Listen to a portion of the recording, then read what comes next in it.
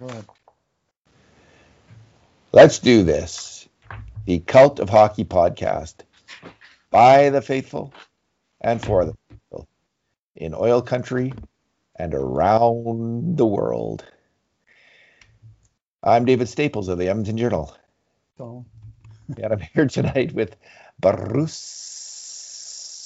McCurdy, who I started the go button and Bruce hadn't created his mountain so he could center the camera in his face, but he is ready now. Camera. Yes. He is ready now. Welcome, Bruce. Hey, David, how you doing tonight? Yeah, pretty good, Bruce. It was a beautiful day today, and I got out. Was walking around Terwillegar Dog Park in the late afternoon, and that was really nice and beautiful day, and a very frustrating hockey game. But there were some good things in that hockey game. The Oilers lose 4-3 to the Montreal Canadiens. It was a game where Oiler fans are currently going crazy on the internet, social media, attacking the referees, and I think justifiably so. It was one of the easily poorest officiated games of the year. Yep. It was a very oddly officiated games because, usually, I understand they let the odd cross-checking. Cross-checking seems to be allowed. I mean, Larson's getting away with a ton of cross-checking this year, so I'm not necessarily upset by the lack of calls on the cross-checking plays, but NHL referees do not allow tripping. And there was 2-3 trips, mostly the Oilers being tripped outright, that were not called. And it was just mystifying, Bruce. I didn't get it. Mm-hmm. Yeah, no, it was pretty. And we'll get into a little bit more detail as well. All right, Bruce, this is our 2 good things, 2 bad things, and 2 numbers podcast. What is your good thing? I'm going to go with the late Edmonton comeback as they tried to pull a 4-1 deficit out of the fire with in the last 3 minutes of play. After Montreal went ahead 4-1 and won the coach's challenge, and the Oilers got a penalty. That was the point where the officials decided it was safe to call penalties on Montreal, and a high stick double minor was called, and it led to an Edmonton, a 4-on-4, and then an Edmonton power play where they pulled Mike Smith, and the big 3, Nugent Hopkins from McDavid and Draisaitl, connected for a 4-2 goal with a little bit more than 2 minutes on the clock. And, of course, that was the end of the penalty. So then it was 5-on-5 or even strength the rest of the way, 6-on-6, I guess is a fair way to put it. And they pulled Smith again. And again they connected when Jesse Puljujarvi made a terrific mid-air deflection of Connor McDavid's point shot while simultaneously screening Jake Allen in the Montreal cage, and that made it 4-3. And they did pour it on in the last minute, other than about 15 seconds that they wasted clearing the zone after a bungled play at the point by Tyson Barrie trying to keep the puck in, and then poor communication between Oilers that just didn't get the zone cleared. At least simultaneously, one guy went out, another guy came in at the same time, so they never were all out at once, which you need to be. And Montreal smartly took advantage of that to kill maybe 12 seconds. I don't know, it was too long. Seconds are at a premium in a 4-3 game, and the announcers already announced the last minute of play. But they even poured it on after that, and Draisaitl took a hard shot on net, and the rebound went right to Puljujarvi, and if he connected, he had an open net, but the puck hopped on him, and it just sort of, he didn't completely whiff, but it just kind of went nowhere when he whacked at it, and it was one of those ones you either get it or you don't, and he didn't. But they came on hard at the end, and had Montreal sweating bullets there in the dying seconds for sure. So credit for that. They made this game close when it really looked like it wasn't going to end close at all. Yeah, it was a little bit of excitement at the end, although it never felt like the Oilers were going to win this game. I thought right from the start the Oilers were flat as a pancake, and I thought Montreal just played with more desperation throughout the game. It's unfortunate that some of that desperation wasn't penalized as it might have been. But so be it. My good thing, Bruce, was Connor McDavid, who just was.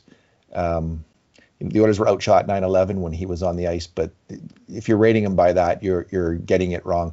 He created 5 grade A scoring chances, or was integral to 5 grade A scoring chances at even strength. He created 4 more on the power play, so 9 major contributions to grade A chances this game. He didn't make one mistake on a grade A chance against, according to our evaluation at least.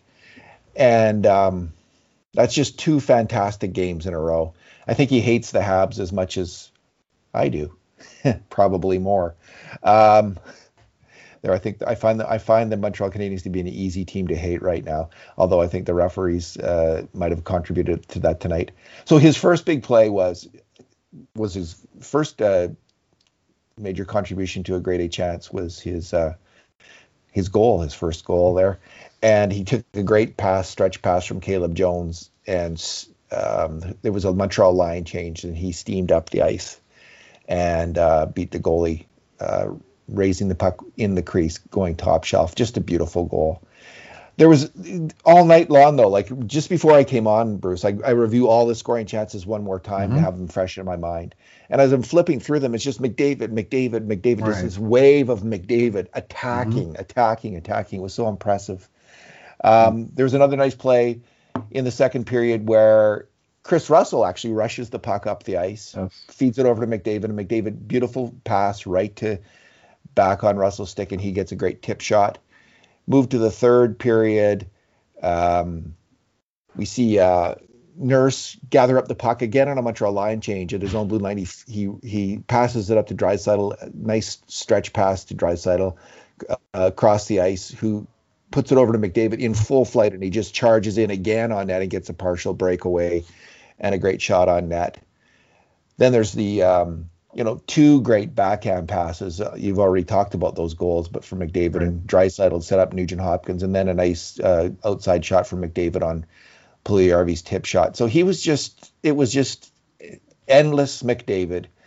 And I have a feeling, Bruce, when it's no longer endless McDavid on the Edmonton Oilers, we are going to feel a great lacking in our life as sports fans. So enjoy this right now, right here, right now, because these nights are very special with this player.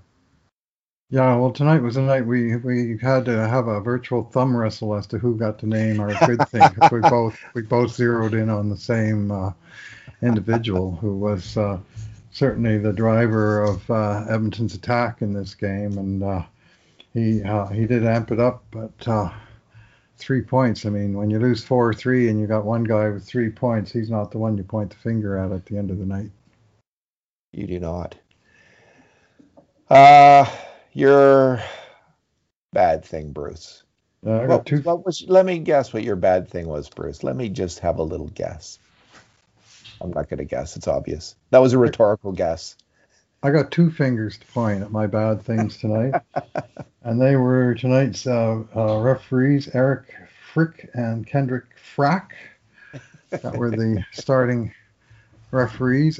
And I thought they had an atrocious game. Dumb and Dumber. They were, they were. Well, let's not call anything. Let's let the boys play. Boys will be boys. And I mean, if there's a head rolling on the ice in the corner there, well, hey, that's just hockey. That's Colin Campbell hockey. That's what we want to see. And I was particularly enraged at the treatment that Leon Draisaitl received. First of all, I would say at the hands, but more at the shaft of the stick of Shea Weber, who tried to make Leon his personal King Charles I at the executioner's bucket, with several vicious cross-checks, obvious cross-checks that were consistently not called. Shea Weber wore the cloak of invisibility throughout this game. He must have committed, probably not a dozen fouls, but it seemed like a dozen fouls, maybe only half dozen. But Bruce, he's a veteran. He's a veteran. But he's a veteran, veterans allowed to do that? Come on. Yeah. So he had the cloak of invisibility going. And then Leon played let's call it a robust game tonight. But then in the third period, after 2.5 periods of the refs calling nothing well, he was fouled. Like Leon hit the deck, I bet you 8 times tonight. And there's a lot of games where he never goes down even once. He just kept getting knocked down, tripped, tugged down, tackled, cross-checked to the ice. And then in the third period, he took a shot on net. The rebound went into the corner. Montreal defenseman, I think it was 44, was it Edmondson, cleared the puck out of the corner, and Leon went and hammered him with a very heavy, hard, but to my view, clean check. And all of a sudden, that's a frickin' penalty. And it was called interference when the guy just played the point. Dave Tippett, Dave Tippett's got a lot more control than I do. And he looked serious askance at that after the game. He's sort of going, how can it be interference when the guy just played the puck? And when the follow-up question came in, he said, I just can't talk about it anymore. You know, that he's just, you could tell he was like super frustrated, but just trying to play it cool and not trying, Anyway, Furlat and Nicholson, who are the real names of frickin' Frack, they were brutal. And I think they were a significant player in the outcome of the game. The Montreal power play goal scored after that Draisaitl penalty. And then, you can argue, and Mike Smith certainly did, that Smith's stick got kicked out of his hand just as Montreal scored the 4-1 goal, which of course stood up to be the game winner at the end of the day. So it turned out to be a pretty huge goal. At the time, it just seemed like the last final insult, 4-1 with 5 minutes left, and it turned out to be the difference.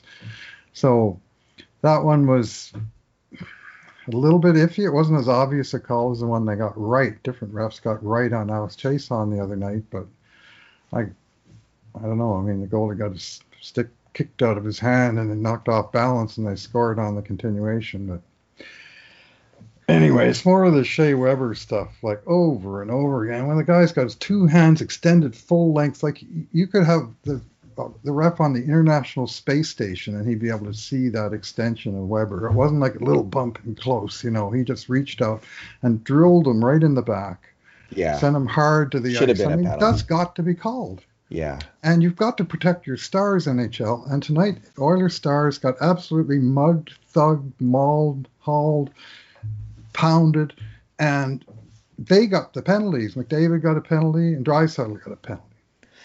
Yeah, I don't usually like it when coaches complain about refs, and lose it on the bench about the refs. I think it's counterproductive. Mm-hmm. It gives the team, they get caught up in it, and they get excuses. But when your star players, there's one exception to that rule.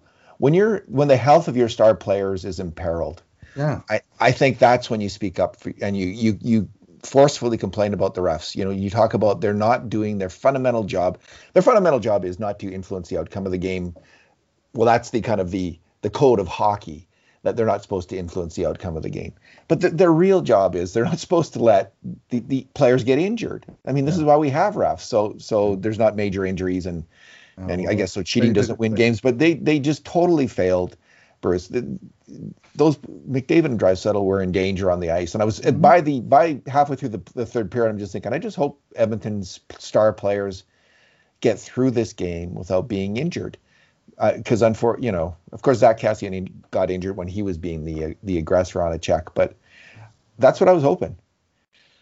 So they'll be running out of ice bags in the dressing room tonight. There's going to be a lot of welts and bruises and so on from all the stick work and lumber laying on that was being done. And so I have a long history of being not happy with the refs, but I bite my tongue. This is the first time all season, David, or I've named a ref as a bad thing, but these guys deserve it. They stunk. And I was thinking, I was hoping, when people are writing about the stories, put their names in. So when they Google it, they'll see their names. Bruce, I have one question and one comment about your Charles I reference. I think everyone knows what the invisibility cloak is. So people who are familiar with the Charles I Wikipedia entry will know that in January 1649, at about 2 p.m., Charles I put his head on the block after saying a prayer and signaled the executioner when he was ready by stretching out his hands. He was then beheaded with one clean stroke. Mighty swing. And my comment is, by executioner Shea Weber. That was an apt comparison to Shea Weber's clean stroke. But my question is, of all the executions that there's been, why did you pick out Charles I? Well, because if I said Marie Antoinette, that may not have sounded good on Draisaitl. But Charles I, there's actually an astronomy connection here. There's a star in the sky called Cor Caroli, and its full name is Cor Caroli Regis Martyris, which means Heart of Charles, the Martyr King. Huh. So it's in fact a double star. And when showing this star to people at the observatory, I sometimes joke that the bright star is Charles, and the second star down below is his head in the basket. What is your favorite star, Bruce? What's your favorite star? That's one of them. But I think, as a full-blooded homer, I'm going to go with the sun as my very favorite star. But that's the one we kind of need the most. But yeah, so that one. That is a fantastic answer. 10 out of 10. Okay. Oh, yeah. Okay. My bad thing. Mm-hmm. Well, we're just going to quickly go through the goals against, because those are my bad things. And there was, generally speaking, one egregious thing that happened on each goal against. Although the first one was a bit more of a team effort. It starts with Montreal rushing the puck fast. Kotkaniemi through the neutral zone, and Puljujarvi fails to slow him down. And you just, like, the number one job of the forwards in that neutral zone is to slow down those guys, and he just comes barreling with a head of steam. Makes it hard on the defense. But Bear, Kotkaniemi cuts into the middle of the ice, and Bear goes with him, which he's kind of pulled out of position. But the reason he goes with him is Nurse is so far back, he's given up so much gap that there's a big open space there. So both of the defensemen there kind of make a mistake, and they leave essentially Kotkaniemi's open to make a pass to the wide open Arturi Lehtinen, who's going into the net, and he scores. And that was just a cluster frack. Yeah, it was multi-layered cluster frack by 3 players there, so not good. That's a good one. The second goal, you're not going to see this. You haven't seen this too often this year. Adam Larsson get flat out beat on a rush and on a goal against, but he got flat out beat. He kind of got tripped up a little bit in the central or the neutral zone area. So he wasn't quite set and like going back. He wasn't as set to skate quickly backwards as he might have otherwise been, but Anderson just powered around him. So there's not little else to say about that goal. The third goal, this was a power play goal on the Draisaitl penalty. And I don't know, Josh Archibald gets the puck on the boards, and he surprises everyone, probably even himself, by putting it on his own net. Mike Smith is a bit shocked and kind of pumps it back out, and it's deposited in the net by Tyler Toffoli. Well, you missed the first mistake. First mistake was Jack Michaels talking about how great the Edmonton penalty kill was about 4 seconds before Archibald threw it away like that. So that was, as soon as he said that, I'm going, oh no. And disaster ensued quickly. You know what, I have to say, Jack Michaels and Louis DeBrusque are just a fantastic. They're good. Michaels, he's not my favorite in some ways, but I got to say, he brings the emotion and the excitement game after game. When he took over from Rod, I was such a Rod Phillips fan. It took me a long time to warm up to Jack. Maybe because I was just such a Rod fan, right? And I don't know if I ever completely did on the radio, but I think his TV work is as good as I'm seeing right now in terms of play-by-play. He is fantastic. And I've also, in the past, in Louis' first incarnation as a color commentator, I was critical of him. I think he's come such a long way as a commentator. He's so smooth, and he's interesting. He says interesting things. He's more pointed than he used to be. That was my main criticism, that he was never critical. But he ranks up there with Craig Simpson right now in terms of providing just interesting, solid color commentary, so we're lucky. So I'll forgive Jack for saying what he said there, Bruce. The other thing that happened there was Archibald was trying to hit Darnell Nurse with the pad. Like, he kind of got it in the corner, and he was on his backhand for clearing it, and he sort of looked around and thought, I'll pass it to Nurse. And Nurse, for whatever reason, broke away from the Edmonton net up ice. And, I mean, there was no real reason for him to leave his position. So Archibald's pass to Nurse instead went behind Nurse and right on net. And Smith just punted the rebound right onto the... Like, he didn't react well at all. Then the fourth goal, what did you call it? A Fustercluck? Is that it? Yeah, that was another one, but of a different variety because, some people might not, who are listening to this podcast, might not have seen the play. So essentially the puck gets shot from the point. It rebounds off the boards, and there's kind of a chance at the side of the net against Smith. And he's kind of goes behind the net, and he's coming back out. Josh Anderson skating by, and he clips his stick and takes his stick out of Mike Smith's hands, grabs the puck and puts it in the net. So Smith has no goalie stick, and the Oilers made a coach's challenge. I think it was probably the right call, Bruce. Under the circumstance, like with 5 minutes left and down, I mean, it was worth the gamble. And as it turned out, the gamble failed, but the penalty that the Oilers took for challenging was quickly killed off by the double minor that Montreal took. But it was...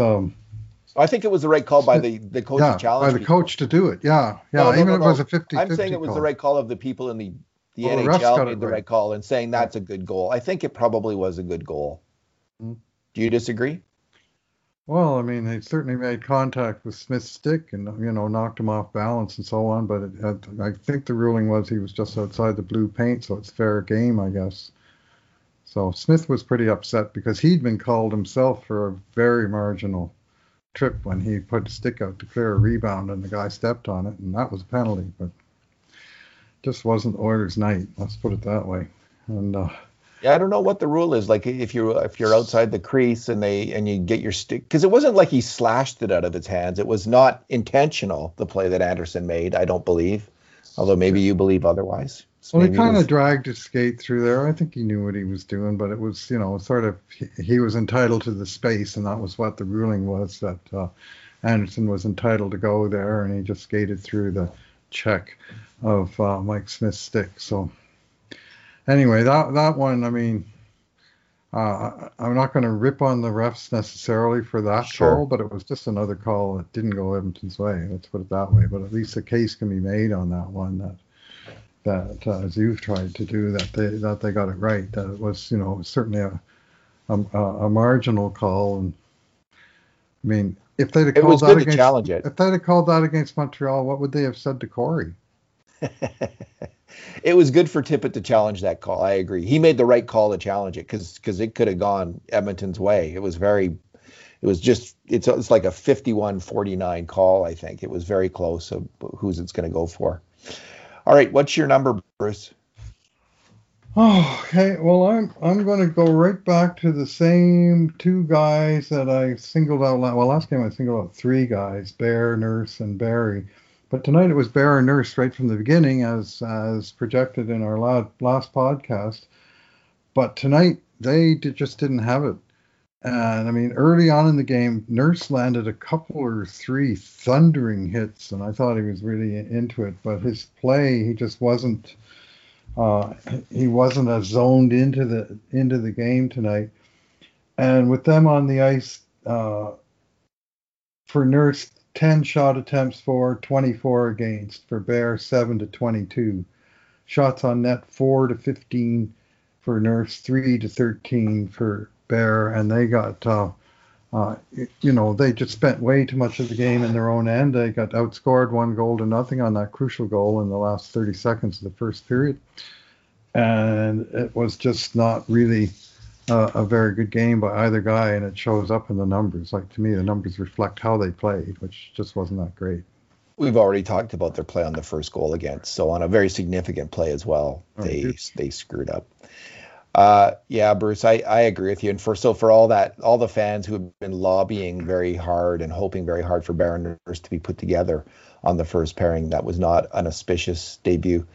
And mine's a similar thing. As people on this podcast know, I've been lobbying hard all year long to see the Dynamite line returned as a unit. They were weak tonight and ineffective. I think that Nugent Hopkins was not quite yet bringing his A game.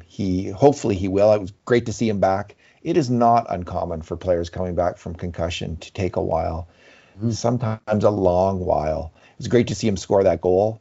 That'll excite him, and hopefully, But so I hope he's ready to go. But that line as a group, for various reasons, they were fouled a lot, as we've mentioned, but they weren't clicking. And this is also seen in their shot metrics. I just go with shots. Nugent Hopkins, when he was on the ice, and usually with Draisaitl on the Yamamoto, 3 shots for, 10 against. And that's similar shot metrics for all of the guys on that line. 3 shots for, 10 against. So that kind of told the story of that line. They just weren't, when that line's going, and they came close a few times, they seemed just could never get fully in sync. They came close a few times to getting it going in the offensive zone with that great kind of hunting as a wolf pack for the puck and then passing it around with such great skill. But we didn't see that in the first game. I hope they're together again next game. I honestly don't. I don't think McDavid needs Draisaitl or Nugent Hopkins on his line to go. He is a player who can do it, who does it on his own, whoever he is with. I actually like Puljujarvi. I thought he was playing with a bit more confidence tonight. He's probably feeling good about himself. Like he's going to be the man now on that line. Like McDavid's going to make plays with him now on that line. And I'd like to see that continue, like for the next few games. Let those guys work it out. Maybe put McLeod there. Maybe that's way too much to ask of a young player, although I don't mind Archibald there. I think they should stick with these lines for a few games and bring McLeod in. The other bad thing, Bruce, that we didn't mention was Kassian getting hurt. And this is the second time early in the game against Montreal where the Oilers have been thrown off. We feel bad for both the players, Kassian and Kara. It's also tough for the Oilers in these particular games to have their line combination thrown out like that. And I thought it was particularly this game where the Oilers lacked a bit of energy. Would have been good to have all 4 lines going. And Kassian, they missed Kassian specifically tonight after he played pretty well on Monday night, and it was a rough and rugged game being played by Hudson Bay Rules, which should have played right up Kassian's angle. And I mean, he did get hurt, throwing a body check and trying to get involved physically, and we're not sure what happened. And Tippett said in the post game he's not sure how long he'll be out, but I think the Oilers did miss Kassian tonight, and it's the second time. He's starting to sort of come out of a bad stretch, and they got hurt. So it's just doesn't seem to be his year. So as for your comment on the Dynamite line, I saw tonight, I didn't see Kyle Yamamoto very good at all. Like, I didn't think he handled the puck well. I didn't think he made plays. Puck went through his stick a few times, and he's had a lot of good games, but this wasn't one of them. Hudson Bay Rules. It is an informal word to describe a style of play where there are no penalties called. But how does it relate to the Hudson's Bay? Do you know? I don't know. I don't see it. Hudson's Bay Rules. Do not get into a rut during the season. Take a break. Go to a skills coach. Take a private. Yeah, there doesn't seem to be anything coming up on YouTube, on the internet, on Google saying what. I think it's a reference to the very, very early days where anything went. Possibly there weren't even any referees when they played hockey on Hudson's Bay. Might as well not have been for large chunks of this game. I wonder if there ever has been a game of hockey played on Hudson's Bay. Which reminds me of a great quote. Going to one of our podcasts, founding fathers, the great Ed Whalen, interviewing Earl Black and Tiger Tommaso after they'd been in and lost a tag team match against a a particularly dirty pair of opponents by Stampede Wrestling standards, and Ed Whalen and Tommaso and Earl Black were anything but angels themselves. Like they were the guys in the black trunks more often than not. But tweet Tommaso. Tweet Tommaso and Earl Black and Ed Whalen said to them, this was the kind of bout where you guys needed about 4 referees out there. And Earl Black said, I'd rather have them with no referees.